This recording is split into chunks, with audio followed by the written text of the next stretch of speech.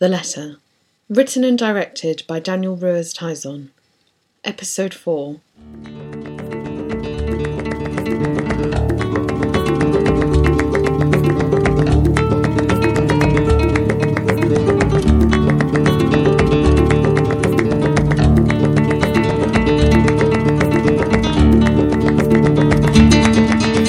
Hey, how you doing? We've got a terrific show for you tonight. David Caruso will be on talking about the 20th anniversary of the show that rocketed him to stardom, NYPD Blue. Tears for Fears will be playing live. Roland and Kurt, the boys from Bath, will be here in the studio. And Rogue Podcaster and South London Latte Ponce, Danny Ruiz-Tizon, will be joining us via phone line from London to discuss his latest letter written to former girlfriend Miss Latin America. Stay tuned. Dear Miss Latin America, of all the people I am writing to, you are real. You still exist, I think.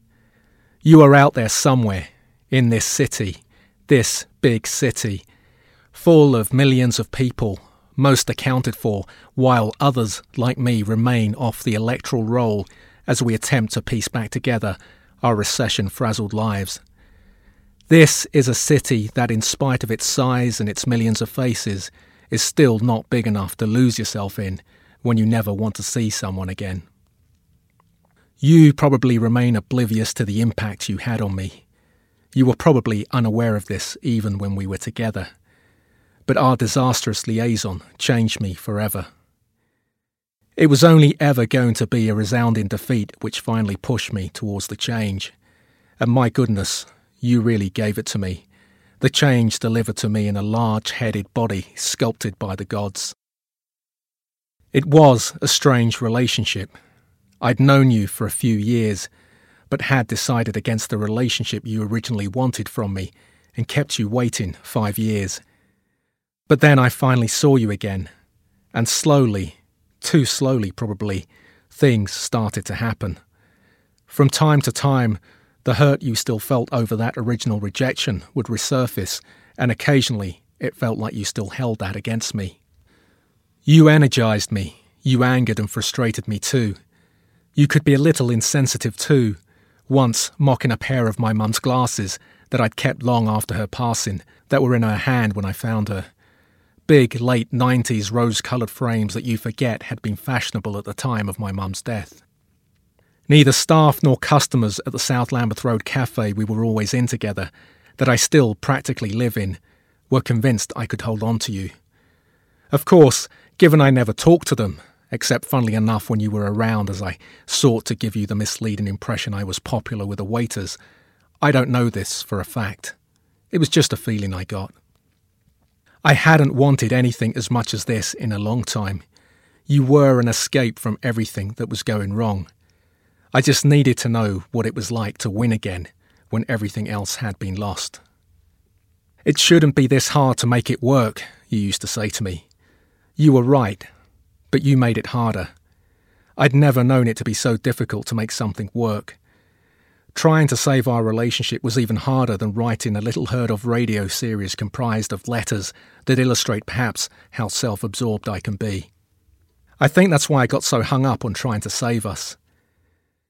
After being homeless for over a year, I finally moved into my own place at the start of 2010, living off an alleyway, right next to the cafe whose pull I couldn't escape, its lattes almost sharing equal billing with you in my affections.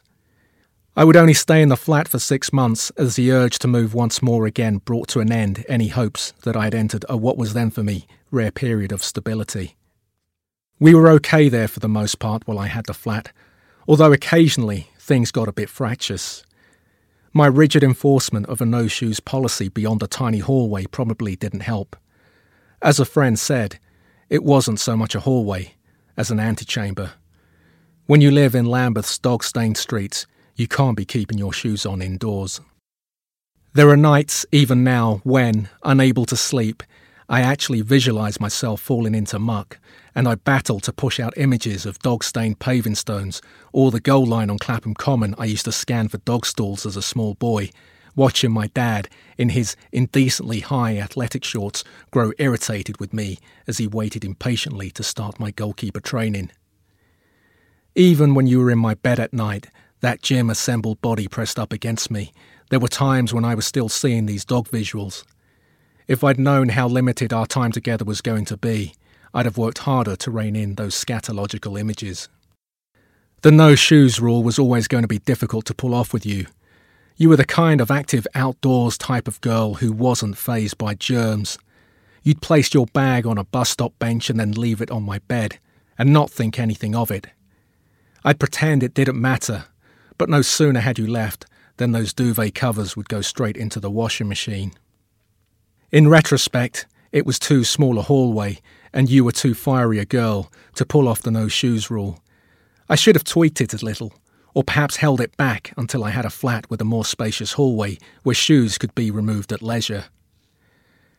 But as with so many things, I didn't wait. You walked through the streets of Lambeth in a straight line, as if you were simply strolling through Finchley or West Hampstead, walking through anything and everything. You refused to tweak your walking.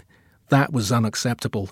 You needed to remove your shoes indoors to be the woman I needed you to be. We were often on top of each other in that hallway as we simultaneously removed our footwear. It's quite possible that 30% of the damage to our relationship was done in that tiny entrance. By the time we'd got into the front room, we'd inevitably had a bust-up. I once had Lambeth Council come round to study the alleyway. It was sod's law that it was the first time in weeks that the alleyway had been clean. I remember when I heard they'd be coming down the next morning, I went out there and was deeply disappointed to see the passageway was unusually spotless. I spent the night praying for the first time that the usual gangbangers with their trophy dogs would come and mess up the alleyway so that I didn't look stupid with Lambeth. There was nothing out there the following morning. If I'd been wealthy, I'd have probably approached dog walkers that morning and handed them brown envelopes stuffed full of money, like the one I handed that porter at Guy's Hospital to even out my dad's chest hair after his first heart attack, to walk their dogs outside my building. Though I guess if I'd been wealthy, I wouldn't have been living in an alleyway in the first place. If I was putting together my ideal partner from all my previous girlfriends, as well as your legs, I would take that fantastic blue Nevis on your back that I would often study when we were in bed. I'd never seen anything like it. It was about 3 to 7 millimetres in diameter, a slightly raised and smooth lesion with a plaque-like appearance, grey-blue in colour. I have since invested in an LED flash loop x15 magnifying glass, the type which jewellers use, that I wish I'd had back then in order to have had a more detailed look at that Nevis. How I rue that missed opportunity. The NHS website sheds more light on your unusual marking. A blue nevus is a small blue or grey-coloured lesion of the skin with an appearance similar to a mole. They derive their blue colour from their pigmentation with melanin and relatively deep position within the epidermis. One theory of their origin is that they represent embryonic neural crest cells that have failed to migrate into the epidermis in the usual fashion. You love to dance. That was the Latin American in you, if I can for a moment stereotype you. That was always going to be a problem for me. I'm too serious for dancing. I mean, even if I could dance, I don't think I could find the facial expressions that would correspond to each specific dance move. An expert could probably teach me how to dance. I don't doubt that. But from what I've seen on TV and elsewhere, they never really focus on the dancer's facial expressions. Being able to get the facial expressions to tally with specific dance moves is important, surely. And I've got to be honest, I've just never felt the overwhelming urge to dance. I'm a low-key guy with a keen interest in dermatology who spent the bulk of the 90s convinced they were in Tears for Fears. I would rather know how to cut skin growths out of people with limited equipment and have long-running feuds played out in public with former bandmates than be able to throw shapes and pull extrovert faces that are far removed from my everyday limited facial expressions. And unless I could dance specifically like late 60s to mid-70s funk period James Brown, unless I could dance as well as that, well, I'm just not interested. You gravitate towards ladies with larger skulls. What is it with that, do you think? I don't know if it's a kind of value thing. Certainly, post-recession. I mean, in these hard times, you used to having less, you get used to eating less, spending less. I don't know what it's like out there in the States, but it's been tough here. You're living less well, smaller accommodation, you're wearing 4 jumpers because the storage heating's disappeared by midday. Your commutes get longer, Right. And having a woman with a larger head, I guess, it fills a void, Do you actively seek these big-headed women out? No, it just seems to happen. I look back now and the heads are there. Now, you loved her, but you're also honest enough to concede that you needed her in a way you hadn't needed anyone before. I could see that even then. But she was the wrong person. I don't think this kind of relationship would have happened at any other point of my life. It was a constant battle to like her as a person, and because of that, I came to dislike myself too. Right. I didn't like that I loved her. I told her that once. And how did she take that? Obviously, she didn't like it. Who would? But, to be fair, she probably felt the same about me. The struggle to hold on to her, though, gave you something to fight for. It did. But, I don't forget how alone I still felt when I was with her. I didn't understand how I could be with someone and yet still feel so alone. Latin America offered something new, something different. Yeah, she did, yeah. It was a way out of South London for a start. You would visit her, taking long bus journeys you'd never taken before, crossing the river to places you barely knew. Finchley, West Hampstead, Golders Green. Yeah, all those places, yeah. And all those areas, new sights and sounds into your life, and the chance of creating new memories away from the unrelenting streets of SW8 and 9. The new was a big thing. I get the impression with you that everything was just about seeing an opportunity in everything and anything to find a way out of your life. You were desperate. I was. Do you think by only changing your environment that would be enough? That you didn't need to work on yourself? Is that why you kept moving, Daniel? 13 times in 5 years, according to my notes? It was never you. It was always the place, always something else, never Daniel. In those new, fresh surroundings, I deluded myself that I might have a chance of escaping the melancholy that had held me since my uncle's disappearance in the spring of 2008.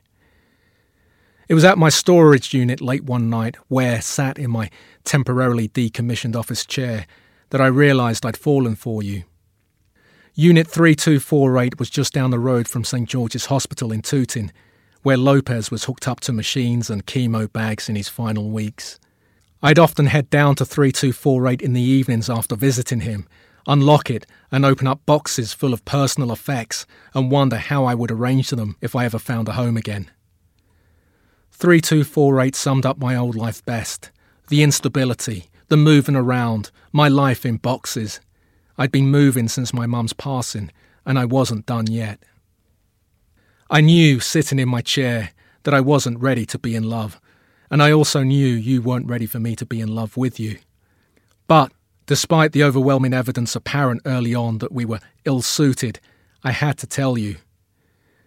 We met the next day in Baker Street, on an unusually freezing cold early spring day, for which you'd chosen to dress as if it were already summer. As we walked through Regent's Park hand in hand, I told you of my feelings for you. We found somewhere to sit. You asked me lots of questions about how I knew I was in love with you. How could I be so sure? I answered them as best I could, while scanning the grass, doing my best to pretend I didn't care where I sat, and wishing I had the ability to just hover in the air. Just a little, not enough so that you would notice. There was nothing back from you, and there wouldn't be for months. When two people fall in love with one another at different times, 7 months apart in our case, the person who's already declared their love, in this instance me, can't really repeat to this person they love them when they see them because they haven't had the love you to back from the other person. By throwing yours out there again, you don't want to feel like you're pressuring the other person. Ideally, you need those admissions to dovetail. There follows something of an interim period. You wait for the I love you back, wondering at what point, if it doesn't arrive, do you end things. So you find yourself pretending you never said it. But of course, you said it. That pronouncement of love continues to embarrass you and leaves you vulnerable. That's the situation I found myself in as I waited for you to catch up emotionally. I should have delayed my proclamation until I knew you were with me. It made the sign-off every time we spoke very awkward. One autumnal Sunday, I found myself keeping you company at a bus stop just off Marble Arch as you waited for the 82 bus to arrive. You kept looking at me with your big brown eyes in a way I'd never seen you do before, as if you had something to tell me. I asked if you were okay, but whatever it was that you needed to say, you weren't going to be able to do it in person. You were like that. Whether the news was good or bad, and usually it was bad, it was frequently communicated via the push of a button. Later that night, a text arrived. It simply said that you loved me. From now on, I'd be able to end my calls with the "love you" until you would take it for granted. Emotionally, we were finally together, but the manner in which I had learned this disappointed. I'd been denied my own moment in the park. At times, this was a rather cold romance.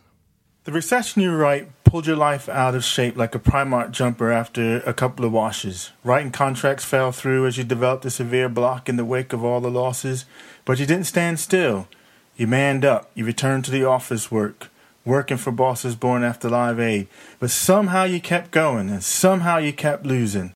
The 9-to-5 jobs you took to get by ended as the recession took a hold of your life. If there was a competition for losers in the summer of 2010, you were the runaway winner. We probably didn't need a recession to break us up, but the financial difficulties I was running into on top of everything else certainly didn't help. In addition to everything else, you probably would have reviewed the no-shoes rule at that point and wondered whether I was really worth the hassle. It was a valid question, I guess. If that still wasn't enough for you to conclude you had to leave me, you might have then moved on to all my hand washing and overuse of non-fragrance antibacterial hand gel, always non-fragrance if you value your life in South London, or my too low on the fork grip that never failed to infuriate you.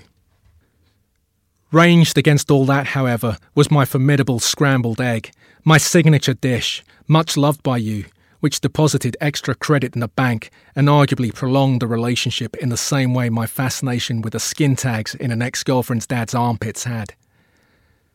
Channel 4's decision not to pick up the pilot of my comedy show not only called time on my TV writing career, it also effectively diminished my scrambled eggs. I started using basic range eggs to cope with the alarming drop in the money I was making. But whenever you came round, I'd go free range to maintain the illusion that I was doing well. By then, accustomed to the paler yellow of the cheaper eggs, stirring those elite, luminous free-range eggs was like staring into the sun, and at times came perilously close to costing me my sight. In retrospect, all too often, you showed me that you were not worthy of the free-range eggs. I learned, too, to be aware of what allergies a girl might have before I embark upon another relationship. Your gluten allergy put a further dent in my bank account. Gluten-free bread is not cheap. There were weekends when you came round that I find myself buying both free-range eggs and gluten-free bread. It would have been cheaper to have developed a full-blown drug habit. I knew I was not the man to keep you in the kind of bread you were accustomed to. But we kept going for a while longer. It might have been letting you know I wouldn't be happy if you'd got Rihanna's hairstyle that caused the first irreparable crack in our relationship. I'm a low-key guy. I didn't want to be walking down the street holding the hand of a girl who'd modelled her hair on someone famous, turning heads with the undercut quiff, sleek and shiny on top, shaved and matte on the sides, while the recession had kept me in my H&M 2008 autumnal range far longer than I would have liked. These people might have thought, who is that badly dressed guy with the girl with the Rihanna hairstyle? No one was going to give me the time to explain that if the world had ended in 2008, I was doing okay. And it was not long after our Rihanna standoff that the fire happened. I want to go back to July 2010, the point in your recent life where you came closest to restoring happiness to your life. A year on from the death of Lopez, you and LA were poised to move in together, and somehow you had fought your way back to that point? Just to get to that point from where I was, it'd been one of the hardest things I'd ever done. At that point, I couldn't see myself coming back to anything. But was that happiness or excitement, or was it escapism? Because from what I'm seeing, those foundations were very shaky. I wasn't happy, I guess, but I was excited about my life in a way I hadn't been for a long time. In your letter, you write that it was wanting her that kept you simply coping. It drove you through those defeats. Totally. Everything went into the girl. You were not putting any work into yourself. You knew you had stopped to grieve for everyone you'd lost. You'd lose her too. You had a woman at her physical peak, man. She was, yeah. And you didn't want to lose that. You were intoxicated. The definition in those legs was phenomenal. That was worth the cost of the free-range eggs alone. And then it all changed one Sunday night. It all changed, yeah. A fire. A cigarette carelessly discarded by a downstairs neighbor led to a blaze sweeping up from the basement, flat, and into her family's home. Did you know straight away that would change everything? I did. I remember being out with friends that night when I got the call. It was one of those balmy summer's evenings that are hard to forget. As soon as I heard, I told my friends that I knew this would have a significant impact on me. I couldn't see myself winning from that night on. I could sense that final defeat was coming.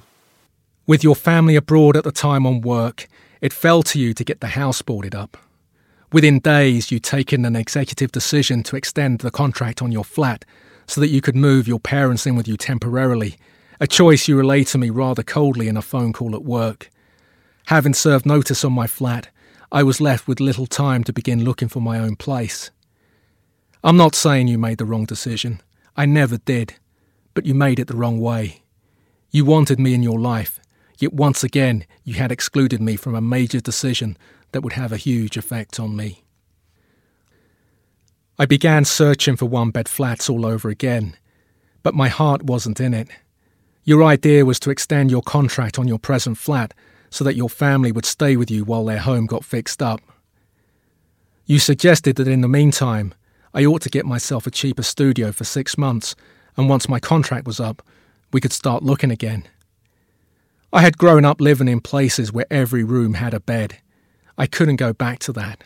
Not again. I always saw a strong link between mental illness and eating on your bed, with a sink and a cooker visible from whichever part of the room you were in. Being able to spend time in a room I didn't sleep in was essential to what I recognised by then was my fragile state of mind that I was too afraid to tell you about. Incoherent thoughts and self-doubt plagued me. And so I made the decision that killed us. The decision that killed me. I moved into room 11. It was the worst decision of my life, and one I had to work hard to forgive myself for.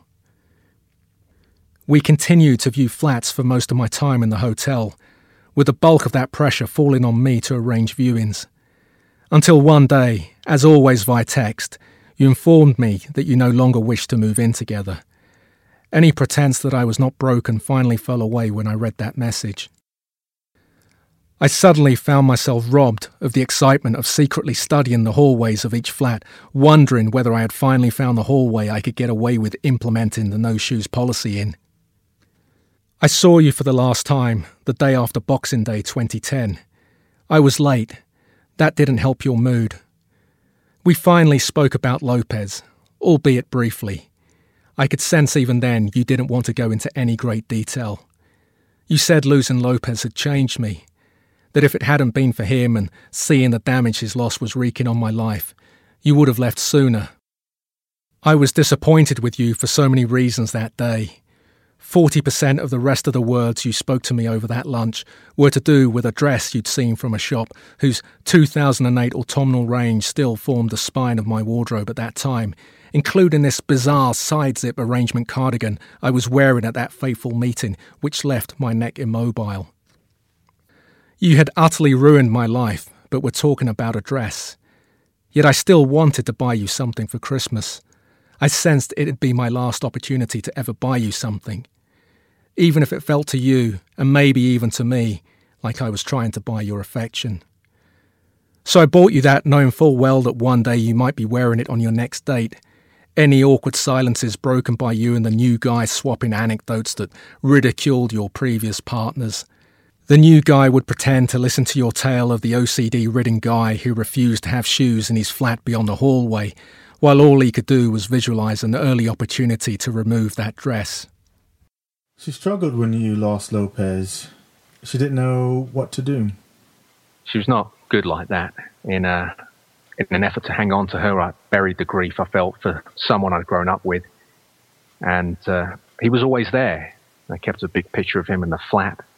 My aunt had a picture of him in her place in Stockwell. There was a picture of him at his brother's. You know, he was everywhere.